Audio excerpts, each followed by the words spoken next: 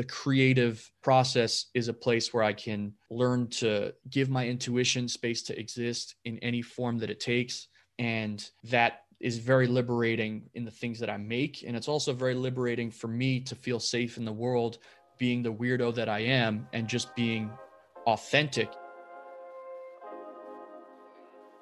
Hello and welcome to the Creative Weirdo Podcast, because today's weirdo is tomorrow's genius.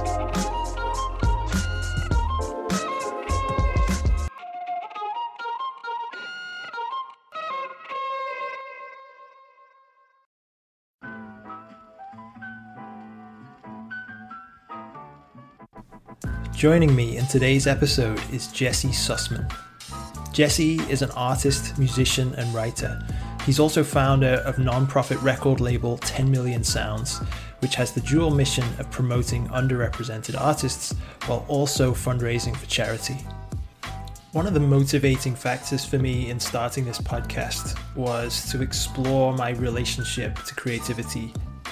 It's a relationship that's changed and evolved over the years. In the past, my creative work has been a means of seeking external validation, and it's also been an excuse to beat myself up. It wasn't until the rude awakening of burnout a few years ago that I began to see how unhealthy this relationship to my creative work was. Jesse is someone who's also struggled with his relationship to creativity and gained a lot of deep insights and wisdom in the process. In this conversation, we share our experiences of untangling the web of insecurity and self-criticism and using creative expression as a tool for healing. If you've ever judged yourself or compared yourself unfavorably to others, and I'm guessing you have because that's kind of what humans do, then I think there may be something helpful for you here. So let's get into it. My conversation with Jesse Sussman.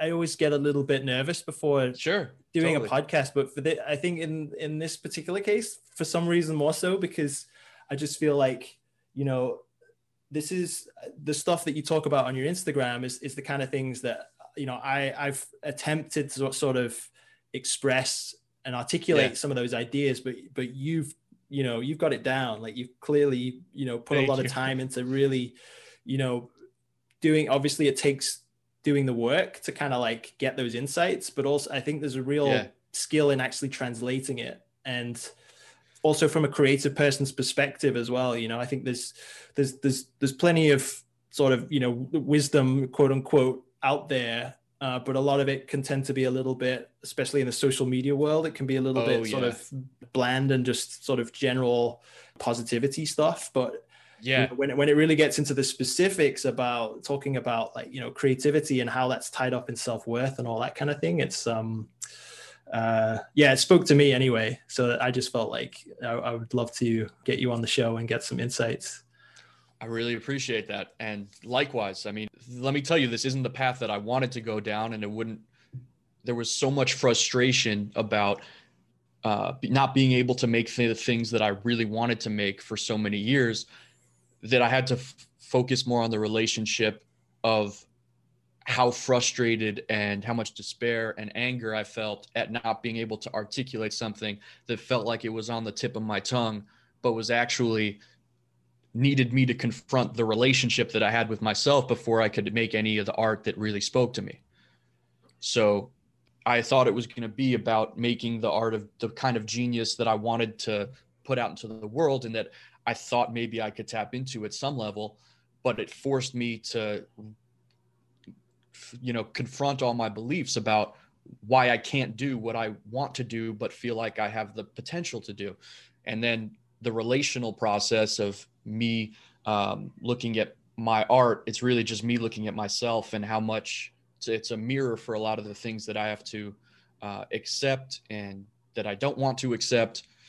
And it started a long process of just trying to figure out why I couldn't accept it, if that makes sense. Totally. Yeah, I totally relate. I mean, in a way, it's what came to mind when you were talking there is in a weird way, that's kind of what the creative process is, right? It's sort of like rolling with the punches and like having an idea about something, but realizing that there's a million obstacles in the way, and it's actually like, rather than sort of just hitting the first obstacle and stopping, it's learning how to move with it and go with it. And because we're all struggling with our limitations in terms of our skills, or how everyone has ideas. I think everyone has tons of ideas, but then there's this sort of a kind of a gray zone between all these amazing ideas and how do I actually get it out in the world. And I think even people like me and you have been studying sort of specific kind of crafts and art forms in order to express that. It's still like every time it's like this constant thing of hitting a wall, and then but kind of in order to sort of keep going with it. And it's a process, right? It's not an out. Creativity is a process, not an outcome. So that's basically what it is. It's not the thing you put out. It's the process of actually rolling with it and just finding a way. And in a way, that's life too, right? Yeah. I mean, I love that, because that level of adaptability that you're talking about opens so many doors creatively and also as a person. I mean, things are not going to go the way that you want them to go. And before, I feel like the default state that we all go through is to try harder when it doesn't go the way that you want it to go. But there is a way to adapt along the way, and that's experimenting. You don't know what the final outcome is going to be, but you can get inspired by the ways that it didn't go the way that you expected it to go. And then it can become liberating, because you're not aimlessly trying to figure out how to get behind the one locked door. You're being able to chart down a path that has never been charted down before by you. And you can find things that you'll never have known existed along the way of going through all the difficult emotions, because there's one thing of having insights, and then there's another thing of being able to apply those insights in your process. And that wouldn't be possible for me without therapy and a lot of other things to confront the confusion that I felt and learn how to kind of nurture it and parent it in a healthier way than I had before. Is it similar to you? Because the adaptability you're talking about, from my experience, takes a long time to get comfortable with before you get to that point. I think from my perspective, in one sense, it's always been there. And I think in one sense, it's kind of innate. It's kind of like kids. You watch kids and they're just, that's what they do all day, is they create, they experiment, like they're in the process like constantly.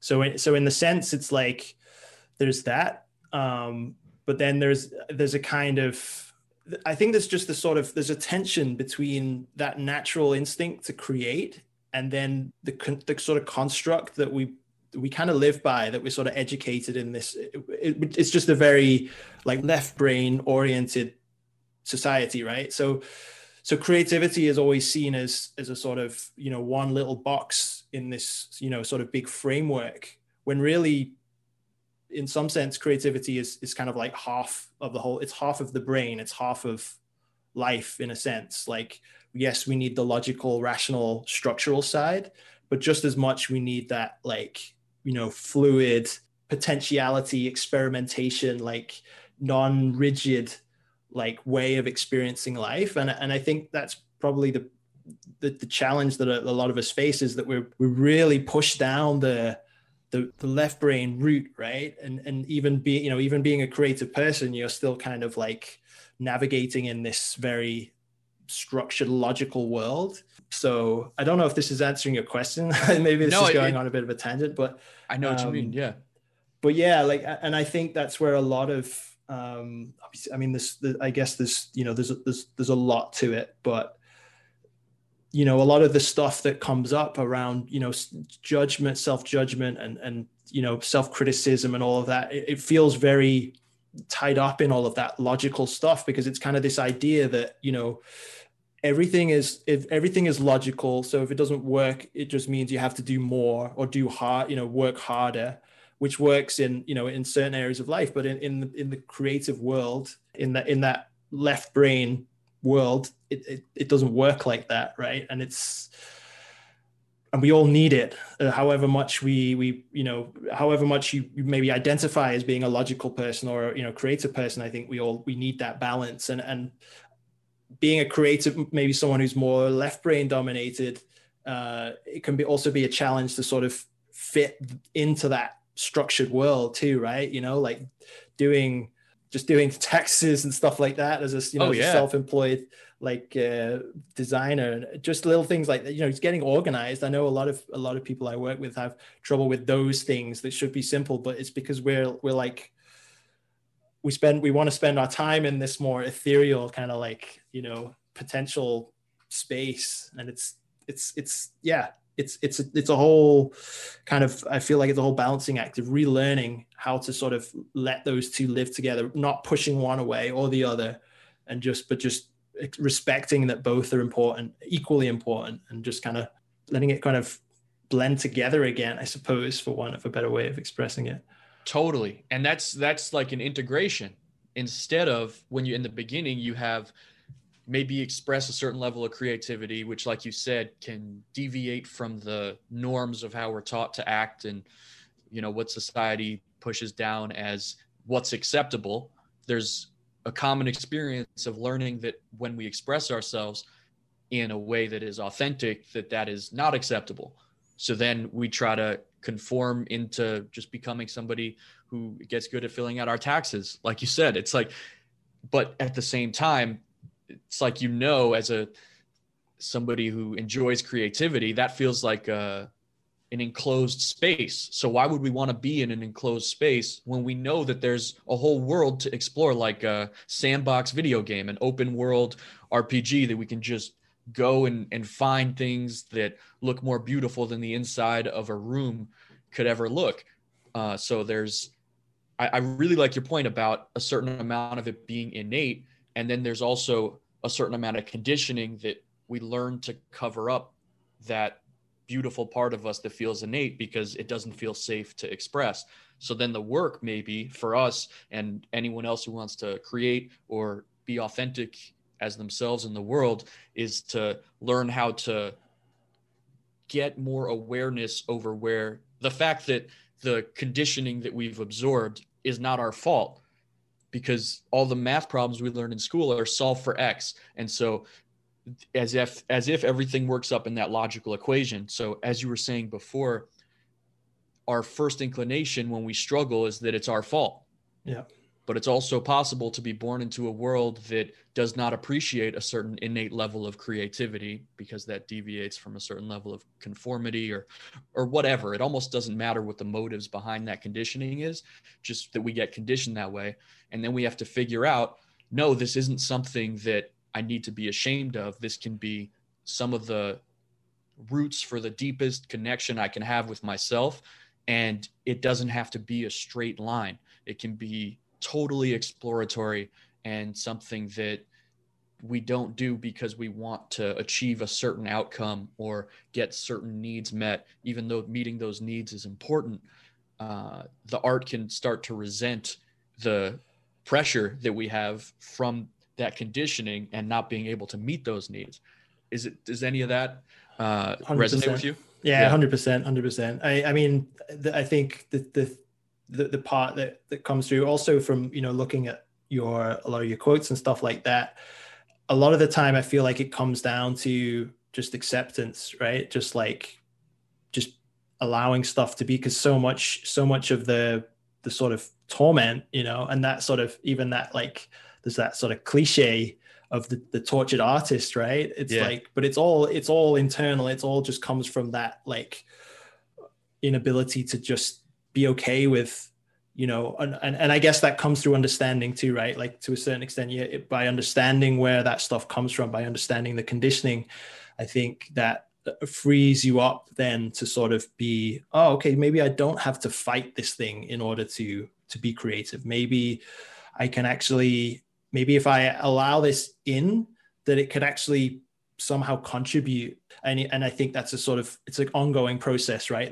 There's always these things that come up and you're just like, ew, like, get away from me. And no matter how many times you've gone through that process and realized that once you've actually kind of, allowed it in and integrated it, that it's suddenly something beneficial, like how I talked about on the first episode of the podcast, like how much I sort of resented myself for years for being shy and introverted. And it's only recently that I've been able to like turn it around and be like, well, hang on, if I didn't have that, if I wasn't shy, then I might not be doing this work that I love. I might be doing some job that I hate somewhere. So yeah, there's always something there. But hey, so, I know I know we're just like diving into like some really awesome stuff, but I don't want to, because I don't want this podcast to be me talking all the time. I would love to also kind of hear a little bit about your journey. You know, how did you sort of get to where you are now? I know you're a musician, but could you tell the audience a little bit about your process? How did you come to be where you are? In as much detail as you like. Cool. Long story, but to distill it down, wanted to be a musician, started making electronic music about 10, 11 years ago. Had some glimmers of satisfaction doing it, and then got to a point where I felt so much frustration and overwhelm over not being able to create the things that I wanted to, that I stopped making music for 7 years.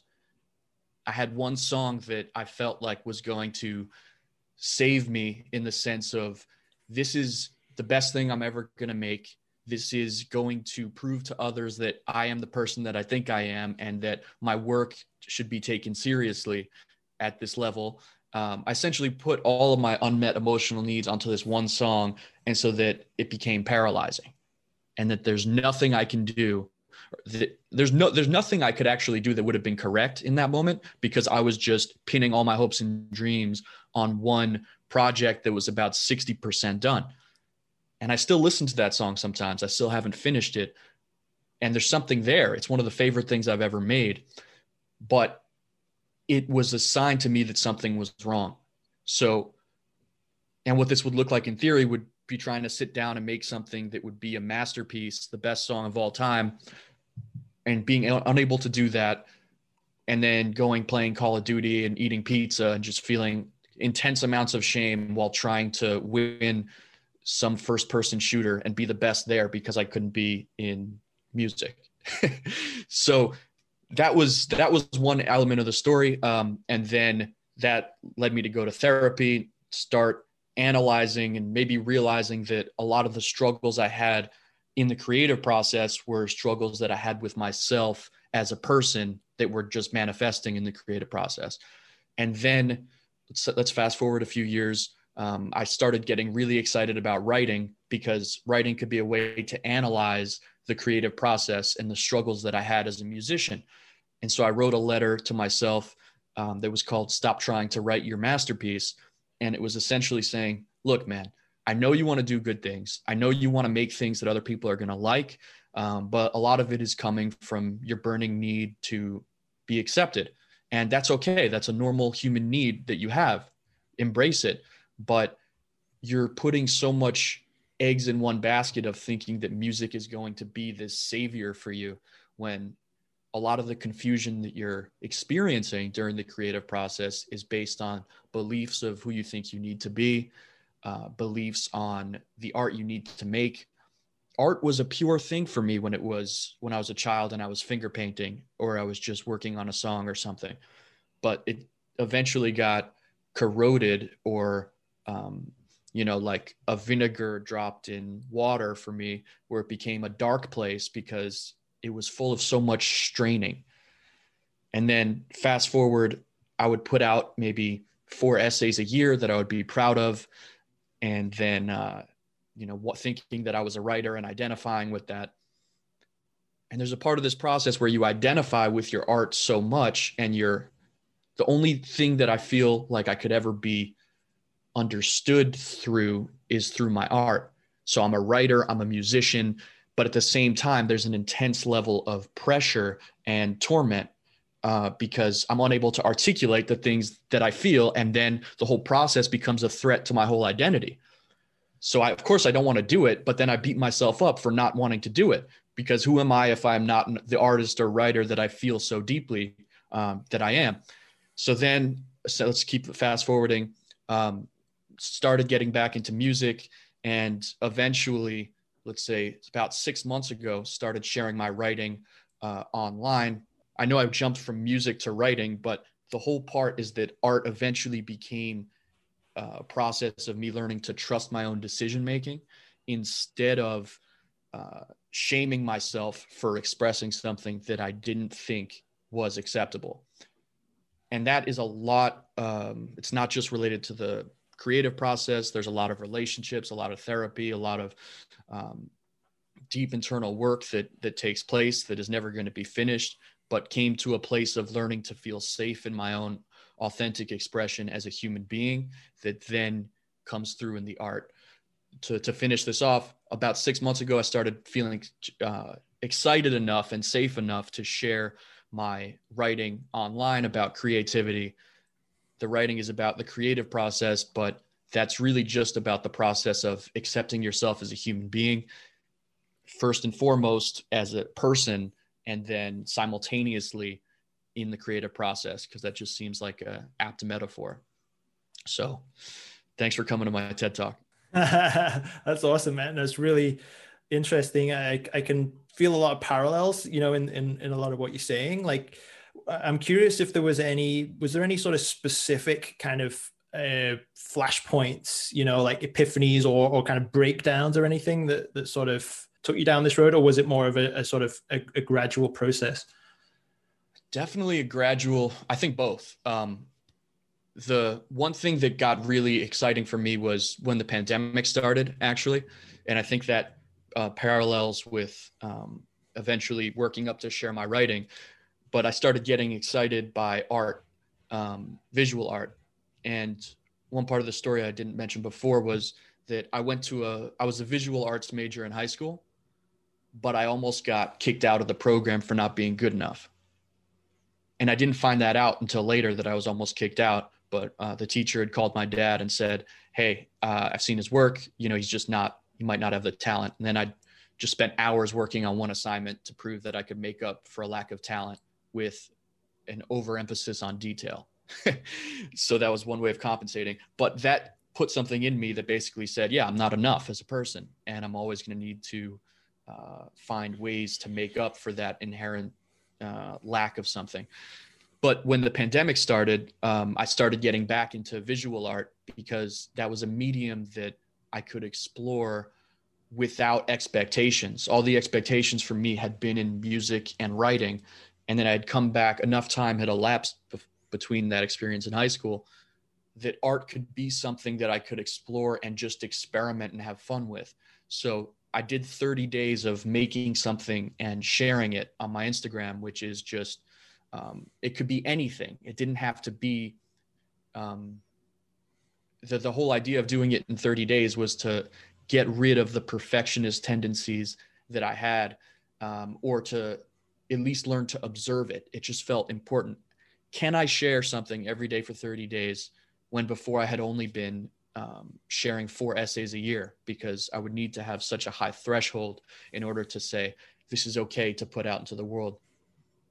So doing that enough basically made it easier for me to share my work, which made me want to share it more, because that's an authentic expression that I can do, and it's rewarding and it's challenging. And there are things I can put out into the world that can resonate with other people. That's fantastic.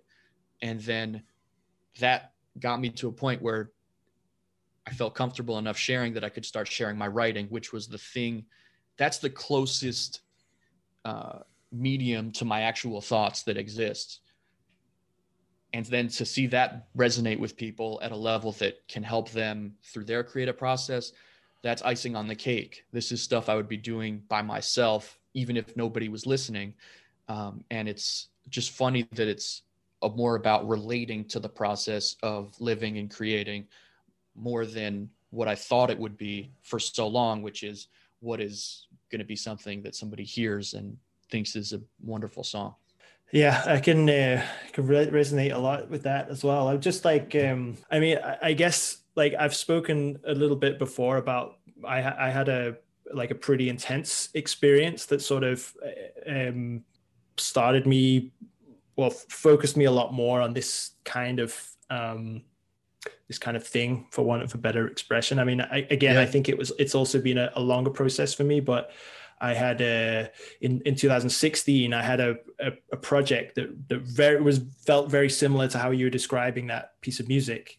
That it was sort of like a big break in a way. It was a chance to direct a big car commercial. So for me, it was like a big step up, and it was sort of like I put so much expectation on it. It was like this thing Oh of yeah. like, this is it. If I do a good job here, then I've arrived, I'm done, I'm a proper director, and, then life is done basically. The way that the mind frames these things sometimes is very, I mean, it's in hindsight, it's really ridiculous, but I was so bought into this idea that, I mean, in the beginning, I was enjoying it. It was like great challenge. It was like, but by the end, it was just, yeah, I was so tied up, enmeshed in the success of the project, and so it didn't matter how good it was in the end. Like, it would never have lived up to, it's this idea of perfection. And I just kind of collapsed in a way after, once it was, not even immediately afterwards, but like I started with stomach pains, and over a period of about 6 months deteriorated to the point where I was like, I was completely emaciated. Like, I'd lost like tons of weight. I had no energy.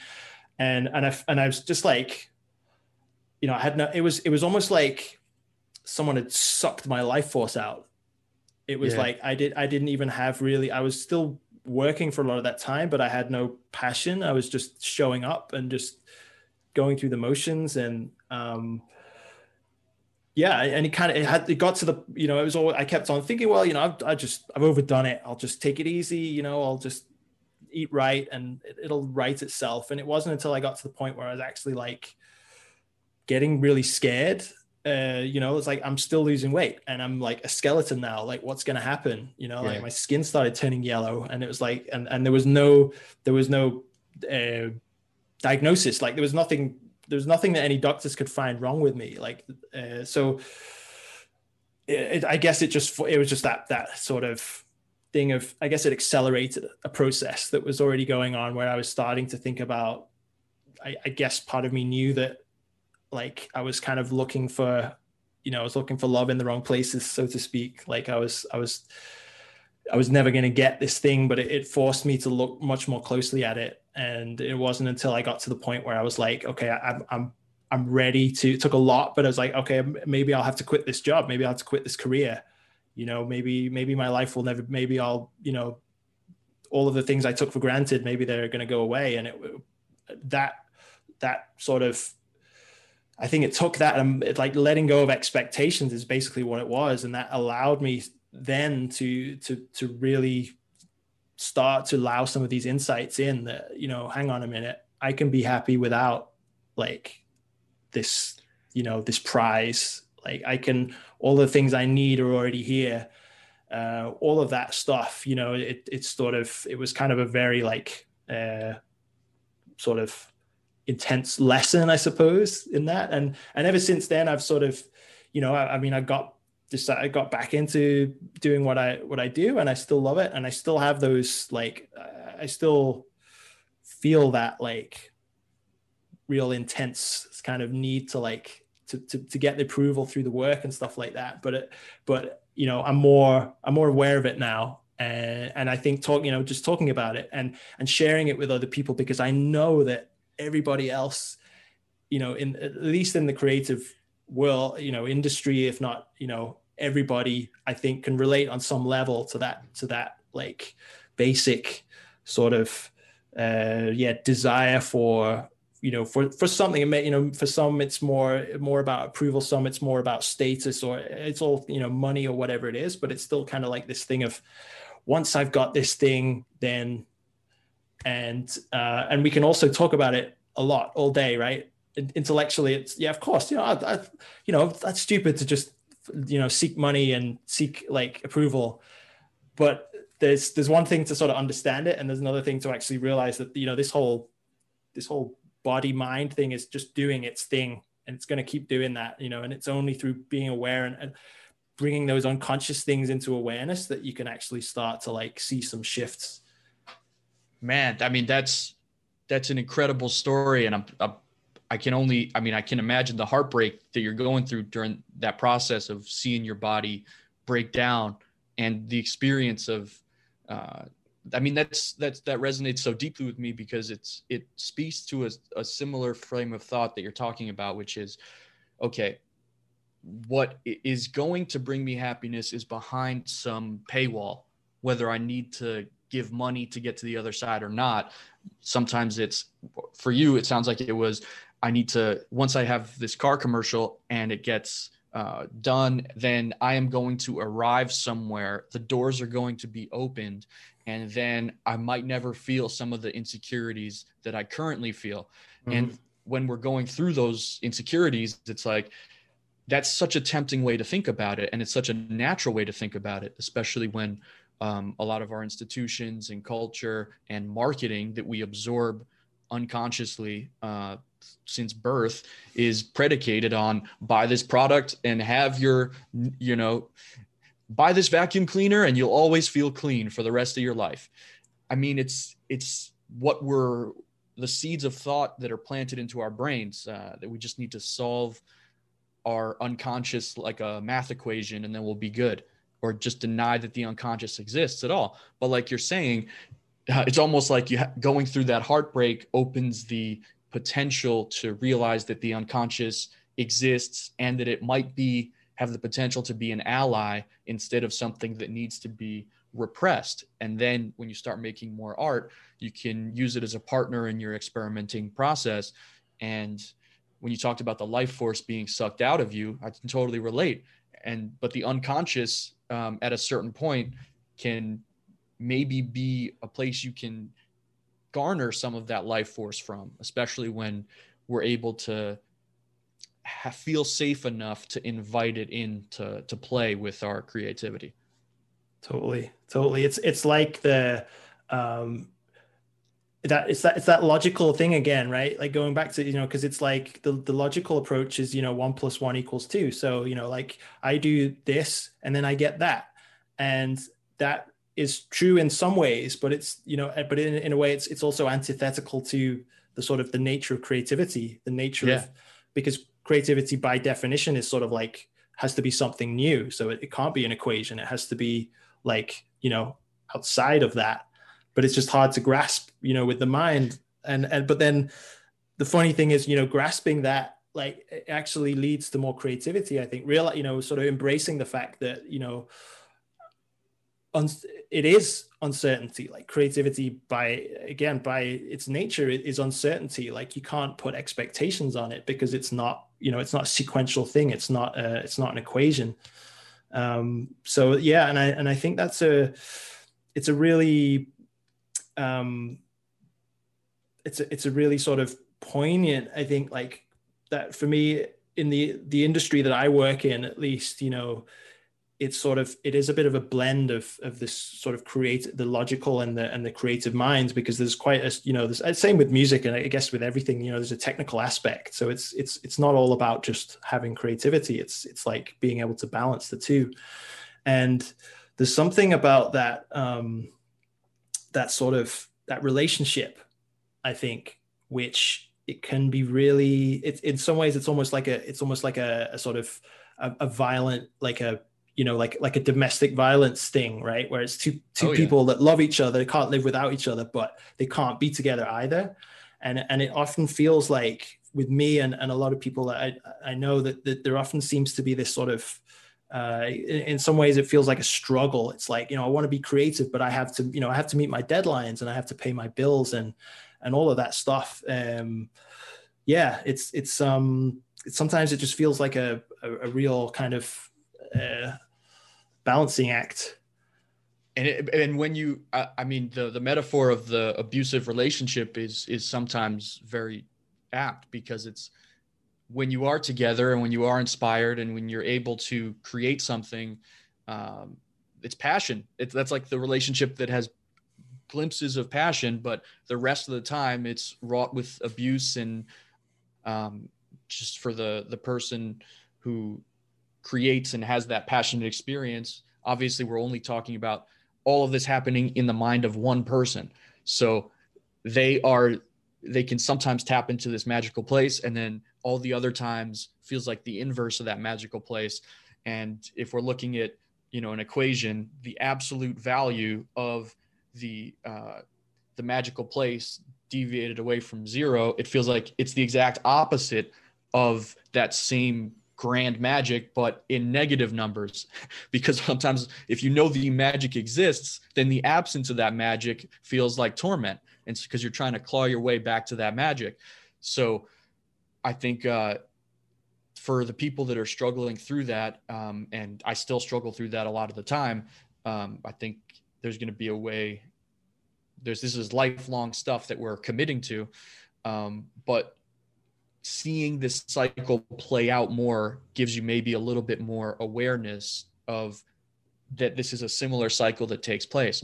Because we're coming on this podcast right before, thank you again for inviting me. And like 10 minutes before, of course, I'm like, dude, I don't have anything to say. Like, this is going to be a total letdown for him. Like he invited me. He likes my writing. I like his podcast. I'm getting really excited listening to his podcast because I think we're going to, we're like two kids that felt weird when we were younger. And now we're getting able to sit at the same lunch table that we always wanted to be at with somebody who felt the things that we felt, but at the same time felt like they were uniquely deficient and alone and can feel some kind of creative potential within them, but needs to shun that in order to get their other emotional needs met. And that's a terrible place to be. But it reminds me of this one quote that kind of started opening a lot of doors for me, which is by Carl Rogers, the psychologist. What is most personal is most universal. So I love that, because that's just a lot of the things that we experience uniquely. And before somebody can tell us by, having a podcast like you're doing and opening the door to these unique experiences, you have a semblance that you're the only person that's experiencing this, and that you are the cause and the effect for why you're experiencing this. So you're pointing the finger at yourself for existing and not existing in the way that is appropriate, and not being able to go back to what is expected of you, and not knowing what to do with your confusion. But that is very liberating. That has been very liberating for me, because then that might be the most common thought that exists, is that I am uniquely broken.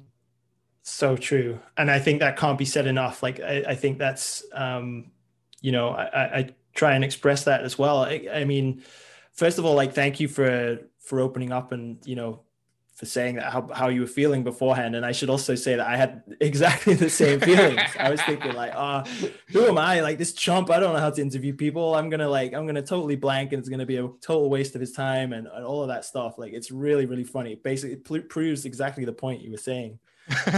and it's so true. Like, it's proven so true for me. And in many ways, I think since that experience that I had, and it kind of, it did sort of change my trajectory a little bit, in terms of I started to write, I started to give talks, and I mean, one of the main reasons for doing that, like, yes, I want to help people, but I'm also doing it to help myself, because there's something about sharing, those things that for so many years I thought was just me, and it was just because I'm a fucking weirdo and everyone else is fine. And I really, above all else, I have to hide this thing, because this is the one thing. This is like the kryptonite. If people find out what I'm really like, then, I'm done. Right. It's like, if anyone knew what a fuck up I really was, like, and it's that this sort of gradual peeling away of that. I think just sharing it, sharing little bits of those insecurities, and that realization when somebody else resonates with it. And it's like, it's kind of the beautiful thing is, it's like a mutual healing process, right? Because it's like, just you saying that you were feeling like, nervous before the interview, it's suddenly just like, no, suddenly I don't feel like the weirdo anymore. Suddenly it's like, oh, maybe we're all like that. Maybe we're all hiding, stuff that we think is weird. And even sometimes it's stuff that we just absolutely couldn't even possibly believe that anybody else could be having. I've definitely had feelings like that, where it's just like, there's definitely no one else in the world who's as fucked up as me, and like, because of X, and now I realize that there's tons of people that are fucked up in that way. It's like, and it's not even it's part of being human, that we're all kind of fucked up, and it's okay.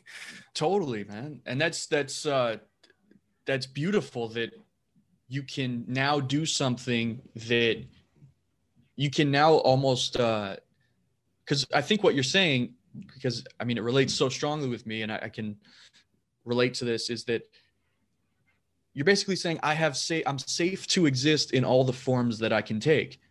But when you're not at that point yet, and it's logical, and it's understandable why you would not be at that point, in the world that we live in, and a lot of the individualism that, there's a lot of factors that go into this, that can help you realize that it's not your fault. But this is, in psychology terms, there's a term called disconfirming evidence. So you have a belief that I am broken, I'm uniquely broken, I'm unworthy, I'm the worst person that exists. And that is a thought process that a lot of suffering can kind of tunnel you into, when you are experiencing a lot of confusion and pain, and you don't know why you're experiencing a lot of confusion and pain. But the only common factor that you can see through all that confusion is you. So you feel like you're the only constant through all this pain. So of course you're going to think that you are the reason for that pain. One thing that helped me realize that, get out of that mess, was that there was a lot of trauma that happened and then was stored in my body, that then was being reenacted by certain kinds of flashbacks and experiences that have affected the cells in my body at a level that is beyond any level of intellect or trying to rationalize away a certain kind of feeling. So, no, it's happening at a much more fundamental level. And because I can understand it's happening biologically, I don't have to beat myself up as much for it. In fact, that is, for somebody who had been through the things that I had been exposed to, it's almost more logical to accept. And as somebody who over intellectualizes, that was one of the things that opened the door for me. But I like what you said about peeling away the layers of the onion, because it's like the creative process as a person and through the making of art feels like it's just, and people have different views on this, but for me, it's how safe can I feel to explore the things that I want to feel, because I didn't feel safe to explore that for so long. And it is so nourishing and rewarding to be able to play in a world that not only did I think that I had the right, or the right to exist in, but now I can actually take the same uncertainty that was almost cannibalizing myself and turning it into something that can be nourishing and maybe even help others feel less like they are a burden in the world, and maybe feel more comfortable stepping into their own weirdness and authenticity. Yeah, that safety thing is really, it's really key, right? Like, do you have any kind of advice for people? Like how would you go about, like, is there any kind of sort of steps people can take to like create that safety? I have some thoughts, but I'd rather ask you, and I'll come back to them, but I'd rather ask you, what were some of the points that you have been able to feel more of that? Because it sounds like in the beginning, it was very unsafe before it became safe for you. Mm-hmm. I'm trying to think of, like, I mean, I sort of really dived head, when I had that experience, I really kind of, I guess I had sort of certain spiritual leanings in a way when from when I was fairly young, like starting to meditate. I've never really been like religious or anything like that, but I've always had a little bit of an interest, but very sort of still very rational, logical. I don't believe in magical fairies or God or anything like that. It's just like I meditate and I was aware that there was maybe something a little bit more than just what is happening right now. So, but I guess at that point it was like, I'll just try, I'll try anything right now. So I was doing all kinds of stuff. I was doing like acupuncture. I was doing like rebirthing breath work. I was doing, you name it, all kinds of, plant medicine, all kinds of stuff like that. So there was a lot of, I guess, kind of, accelerated sort of self-discovery going on. But I suppose the sort of common threads, I suppose, the things that seem to be, the things that seem to make the most sense and to work was really just about self-love, self-acceptance, self-love. It actually, in fact, I think I could really kind of pinpoint one specific book that kind of started me along that journey, which is called Love Yourself Like Your Life Depends on It by Kamal Ravikant. And it's it's not like a super woo-woo book or anything like that. But it does talk about like looking yourself in the mirror and saying, telling yourself, I love you. And that's the kind of thing that previously I wouldn't have touched with a stick, it'd be like, oh yeah, what? I'm a guy. I don't do that shit. But that it was just like, yeah, I'll try anything now, and so there was that thing, I think, of I think just finding different ways to sort of to express that, like to just to kind of really feel what it's like to show compassion to myself, to be like, whatever it is that I've done, whatever it is that I'm feeling, like, it's okay. And that's something you really have to feel into, I suppose. So in terms of like, what that looks like, I think that could be different for everybody in some ways. But I think, I wish I had like a better kind of, because it's easy just to say, oh, you should love yourself, it's like, oh yeah, but that doesn't really work, right? It's like, especially when you hate yourself. Exactly. It's like, I don't even, I don't even want to look at myself. What are you, crazy?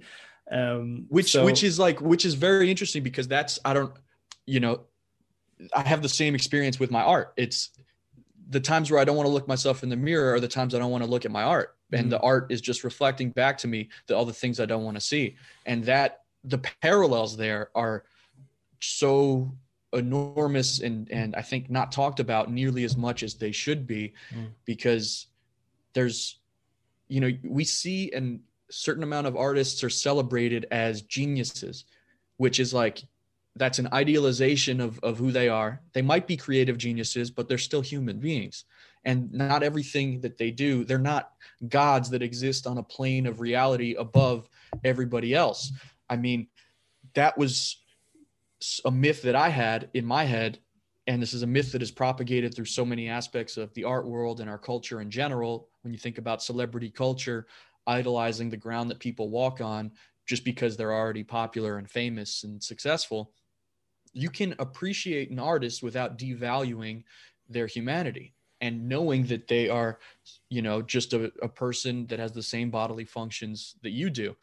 And at the same time, it's ironic that that's coming from me, being somebody who idealized so many of my favorite artists that, of course, if I idealized people at such a level, I would want to ascend to the same level they were at, because that was the only way I could feel like I was worthy. So you asked questions about safety, getting to that place. I think I like the answer that you had, because it speaks, there is no easy answer to get to that point. It's a complex process that takes a lot of, for somebody who's in the self-hating sphere, and self-hating is much more common than most people think. There's a book I'd recommend, and reading this book isn't going to fix it for you, but it might give you some more insights onto why you hate yourself if you do. And it's okay to hate yourself. It's okay to have these experiences, I think just validating that experience is very important. The book is called Compassion and Self-Hate, and it's by a psychologist named Theodore Rubin. Amazing book. That book helped give me a template for why I had so much self-hatred going on. But at large, I think you can't go from hating yourself to loving yourself. I think you have to go from hating yourself to tolerating yourself, to entertaining the possibility that you might be worthy of love, and then slowly to the point of loving yourself. And that sometimes for somebody who's in such a destructive, a mode that feels so destructive, sometimes these affirmations can fall flat, because not only are you telling me that so if I feel like I'm -50, you're telling me that I can be 50. It's like, no, I have to work my way back to zero and accepting the neutrality of my existence before I can actually feel the love that you're telling me to feel, I think that's a great point. Yeah. I think sometimes that love, self-love thing can be a really sort of a turn off, or in some ways a damaging thing, because it can reinforce the fact that like, I don't even know how to do that, like how fucked up must I be, when really, right, it's like that's that. And now you say it, I think it's so much more about just getting to neutral, I think, and I feel like I honestly think that the sort of natural like inclination is towards the positive. Like I think we are kind of wired that way, so we can kind of overcome the sort of whatever it is, like baggage that we're holding on to, and just get back to zero. Then the rest will kind of take care of itself. But yeah, just even just being, I think just, and in some ways I would kind of classify that as if you're able to be with something in some way, I would also define that as love, because it's kind of like I feel that's basically how I would define love, is just sort of it's life. It's what is. So it's kind of, an absence of judgment. But yeah, that's not an easy thing to come to. And I think it can be a very gradual process of just, and it certainly wasn't like even with like, some very kind of, extreme stuff happening to me physically, it was still, in hindsight, it feels quite quick, but I remember at the time it wasn't like it felt, extremely, long and painful at the time. So, and that's such an important point that you just made, because, our culture propagates so many myths that, like we were talking about the vacuum cleaner, that your human experience can be changed dramatically by making one decision or achieving one thing. And there are certain things that can change your life significantly, but the framework of thinking that I'm going to arrive after one circumstance changes almost always leaves you back to where you started, whether you actually reach that thing or not. And to go back to what you were just saying about getting back to zero, before, for so many years, I wanted to achieve a level of recognition and visibility and really just be understood by other people through my art, that it became violent. And I was mad at myself for not being able to do that. I was extremely mad at myself. So my self-worth in those moments were conditional. It was based on needing something to happen in order to feel good about myself. And it was probably impossible, because it never would have achieved if I did get that level of achievement, which I'm grateful that I didn't at the time, because it would have been based on the idea that I need that to be successful or to feel good about myself. So going from there, the only part for me, plant medicine has been very helpful in feeling safer in my body physically, that can then allow a lot of these other things to emerge. Because when your body is in survival mode, it's just focusing on surviving. That's biology. But there was a certain point then where, how can I love myself outside of any of art that I make and any achievement or success that it has.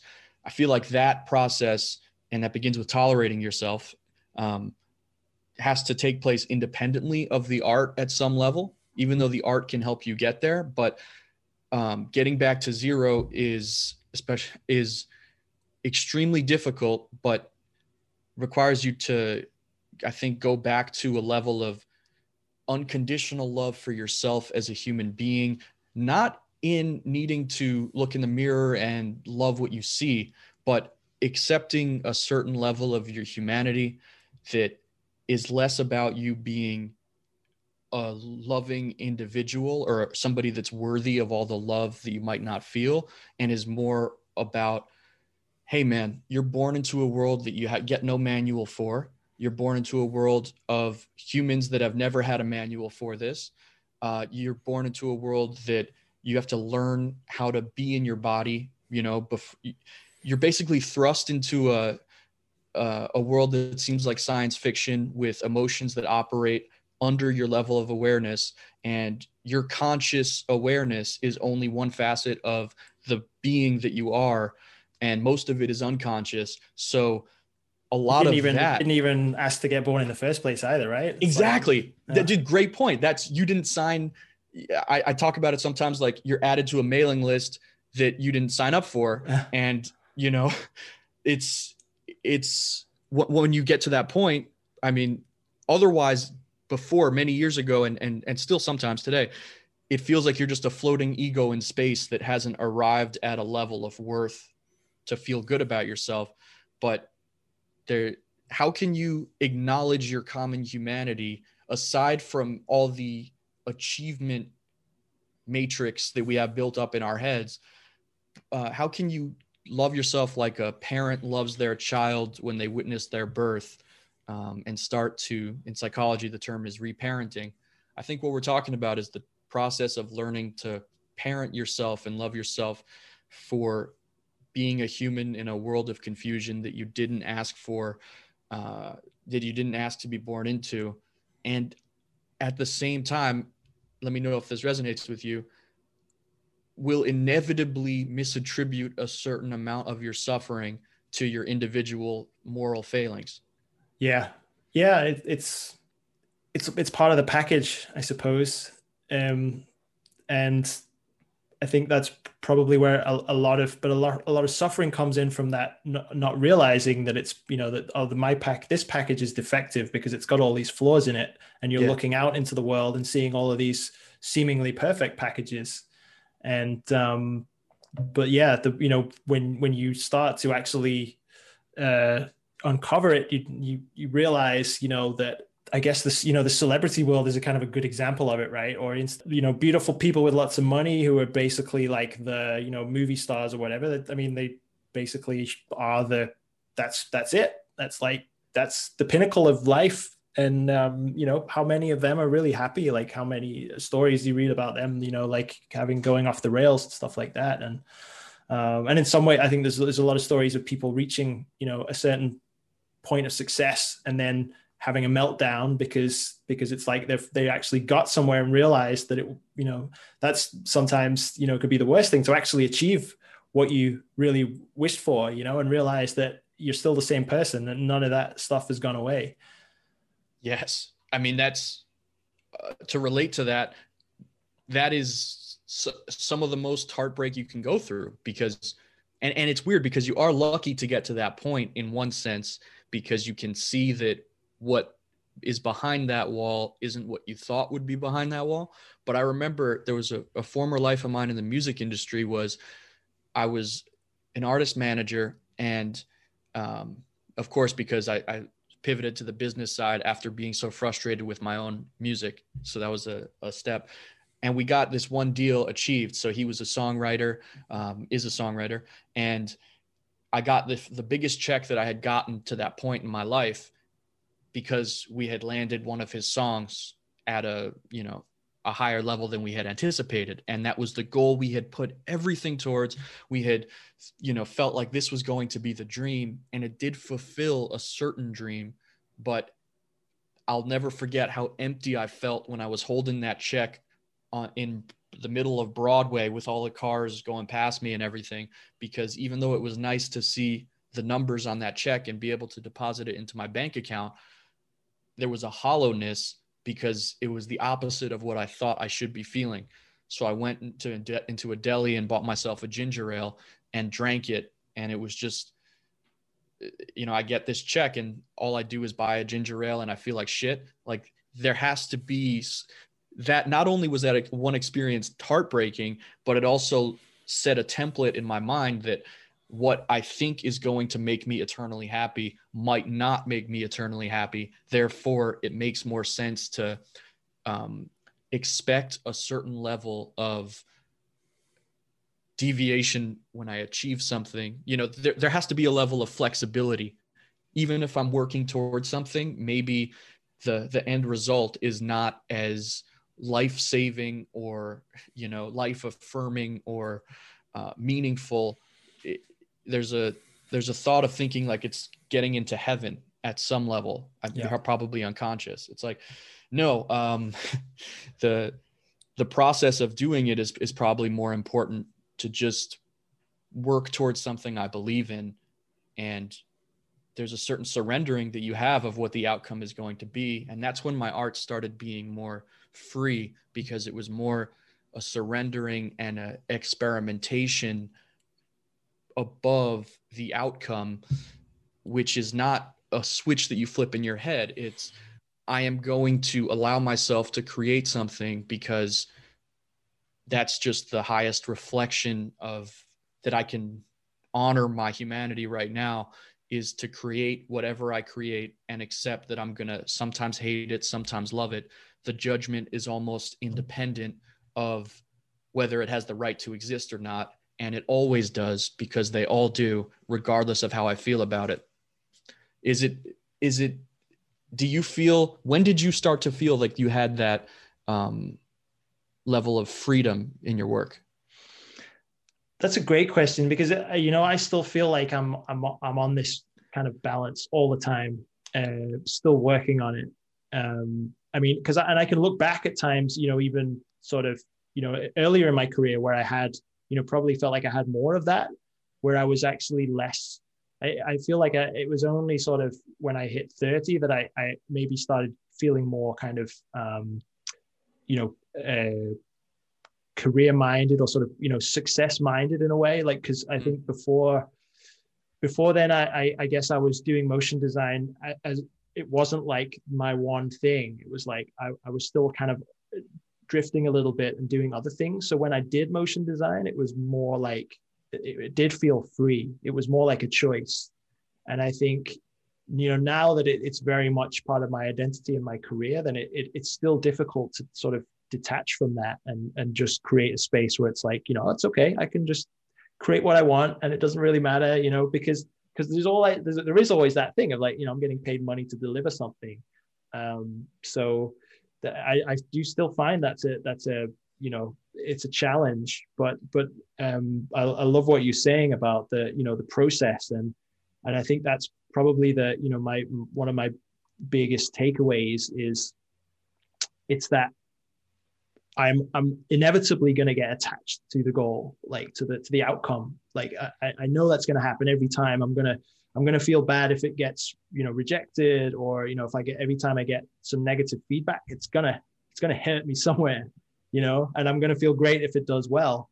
But I have to sort of consciously, not feed into that, not feed energy into that. And instead recognizing that, sort of asking myself why I'm doing it, and really trying to sort of narrow in on that. And really what it comes down to is, I think that's, as creatives, as anyone, we think that what we want is the outcome. We think that, like you say, it's this thing of paradise, but it's like just that it's an illusion.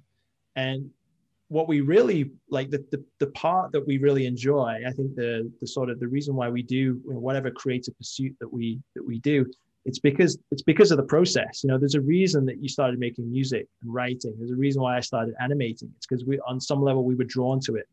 Aside from any, outcome that it was going to give us, it was just like how you start drawing when you're a kid. You just like, oh, here's a thing, I can make a mark. Wow, look at this. Look at Yeah. different colors. And you're not thinking about like what it's gonna, I'm gonna paint the Mona Lisa. You're just like making stuff happen. And if you think about it, 99.999% of your time as a creator is the process.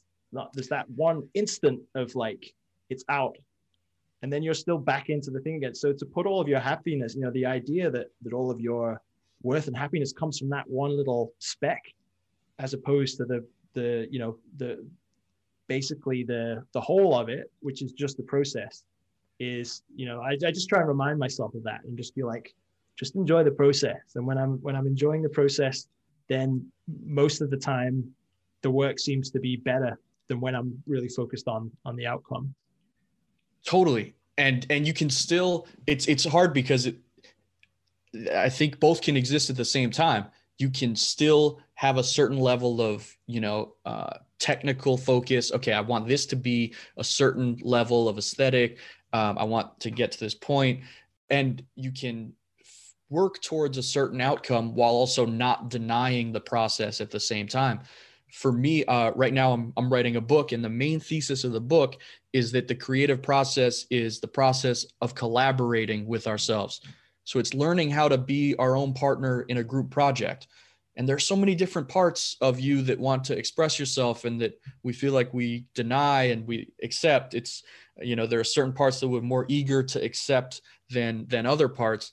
But that insight for me has changed the game, because if my only goal is to work with myself during the art, then I can never lose. And of course I have other goals. I want to put out music. I want to put out an album. I want to, share my writing with people, and I want it to all do well and be received well. And so there's a chance of being able to validate all of those impulses at the same time, while also realizing that we have a tendency to, by default, almost be like vacuumed to focusing on the outcome only, as if the outcome is the only thing that matters. For me, the outcome is, regardless of what it looks like, it's proof that I gave myself permission to create. And if I'm giving myself permission to create, then I'm giving myself permission to exist. And if I'm giving myself permission to exist, then I'm giving myself permission to live in the body that I didn't ask to be born into, despite all the confusion that I felt for so many years, questioning, trying to have my art justify my birth. It's like, that's what I was trying to do. I was trying to write a song that would validate my existence, so that I could feel like I was worthy of being born. But now creating can also be a place where, I don't know if celebrate existence is the right word, because there's a lot of things I don't want to celebrate about it.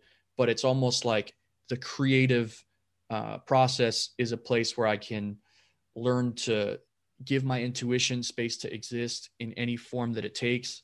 And that is very liberating in the things that I make. And it's also very liberating for me to feel safe in the world, being the weirdo that I am and just being authentic. And there's no end point to that authenticity, but it can be some place that I can feel safe enough to explore and discover. Beautiful, man. I feel like we should tie it up there, because that's such a beautiful way to end. I think you summarized it beautifully. I completely, 100% agree with everything you said. So, where can people find you? Can they find out more about you and some of your work? Cool. So you can find me on Instagram at jesse.sussman, and that's where I post a lot about helping creatives overcome the inner critic. If you like the things that you heard me say and you heard me and Tom discuss, then that's a place where you can find more of my writing. You can also subscribe to my newsletter at jessesussman.studio/newsletter. The link to that is in my Instagram bio. And I have a podcast that's called Expression Over Perfection. And you can also find the link to that on my Instagram bio, or search for it on any podcast app. And thanks for having me, Tom. This was awesome, and I really appreciate it, and looking forward to our next conversation. Beautiful, man. I appreciate you for being on. Thanks so much. Thanks for sharing your wisdom. Thanks for sharing your experience. And yeah, man, thanks for doing what you do. I think you're sometimes putting stuff out in the world. I think you don't always know how much impact it's having, but I'm pretty sure there's, you're having a really positive impact on people's lives. So yeah, Thank you. Keep it up. Keep it coming. Likewise, I'll keep it up if you keep posting more episodes of Creative Weirdo. All right, you got a deal. Deal? Okay, deal. That's it.